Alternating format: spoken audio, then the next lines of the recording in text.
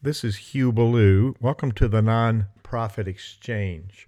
Usually these are interviews with thought leaders, and this particular one is not really an interview.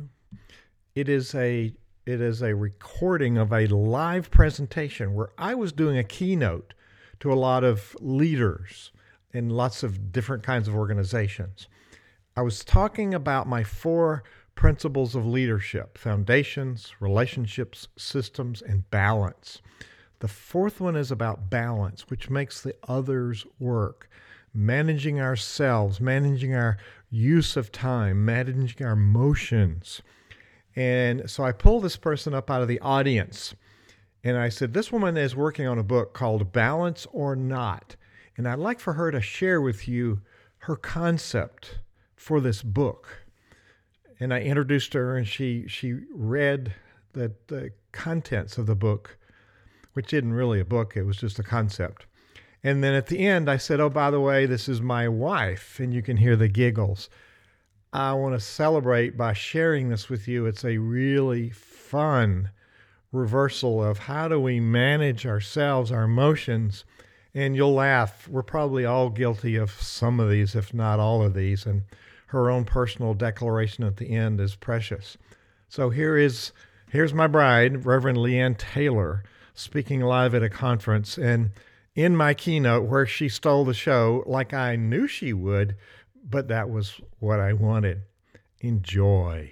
I see a lot of mistakes that leaders make in terms of balance.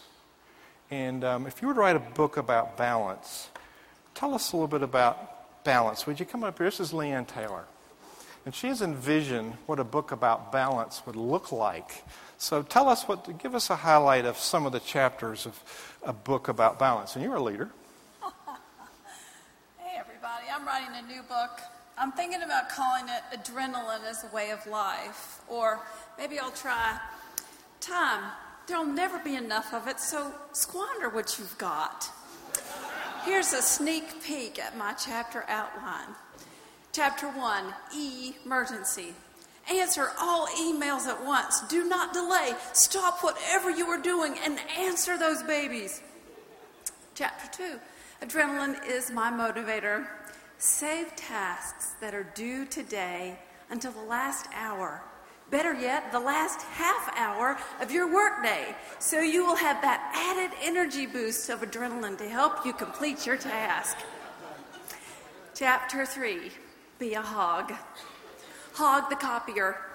Put off using office machines until the last possible minute. Never mind if your colleagues need them. Chapter 4, under-prepare for meetings, rehearsals. That way you'll find out what you're really made of. Can you fly by the seat of your pants? Are you great at improvisation? Can you fake it in front of a group? Chapter 5, don't bother planning ahead. Wait until the last minute. Careful planning is overrated. Panic produces lots of energy for a task. It's contagious too. So if you can get other people panicked about a mutual project, just think of all that energy.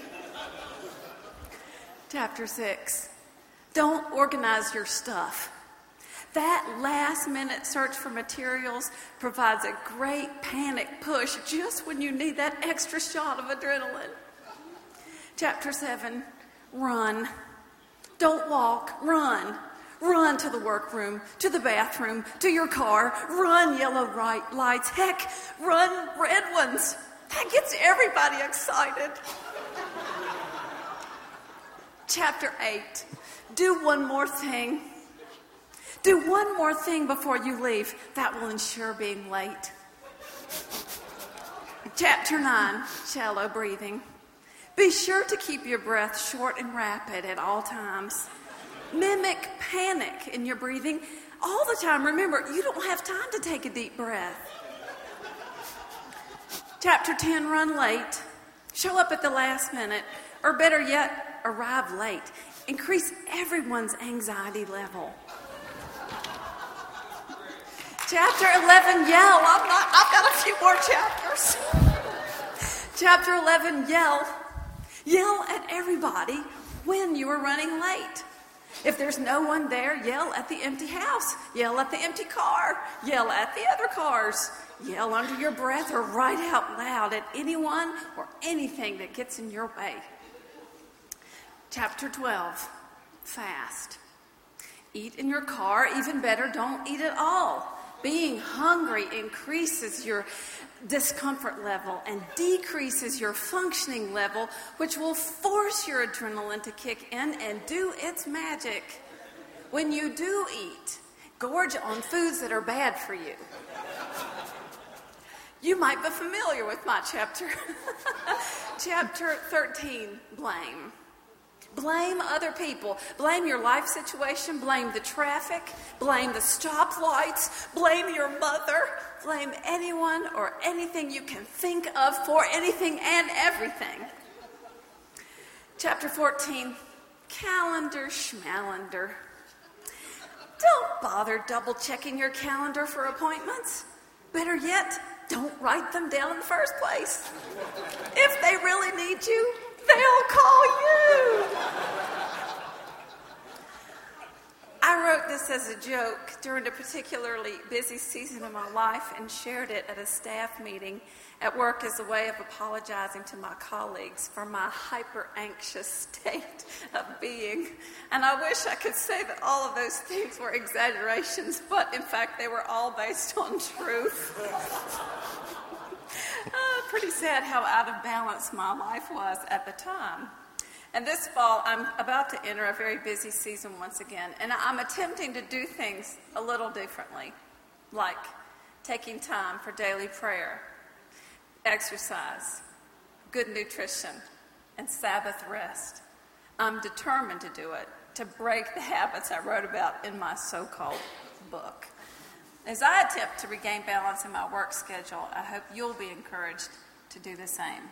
May God bless us in our journey toward balance in our life and in our work. Agreed.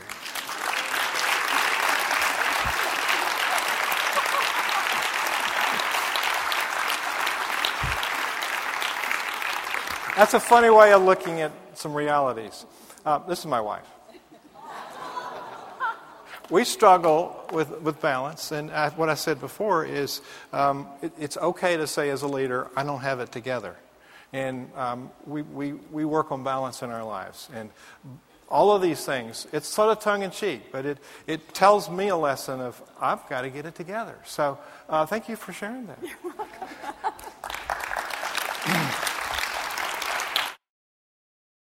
This podcast is a part of the C-Suite Radio Network. For more top business podcasts, visit c-suiteradio.com.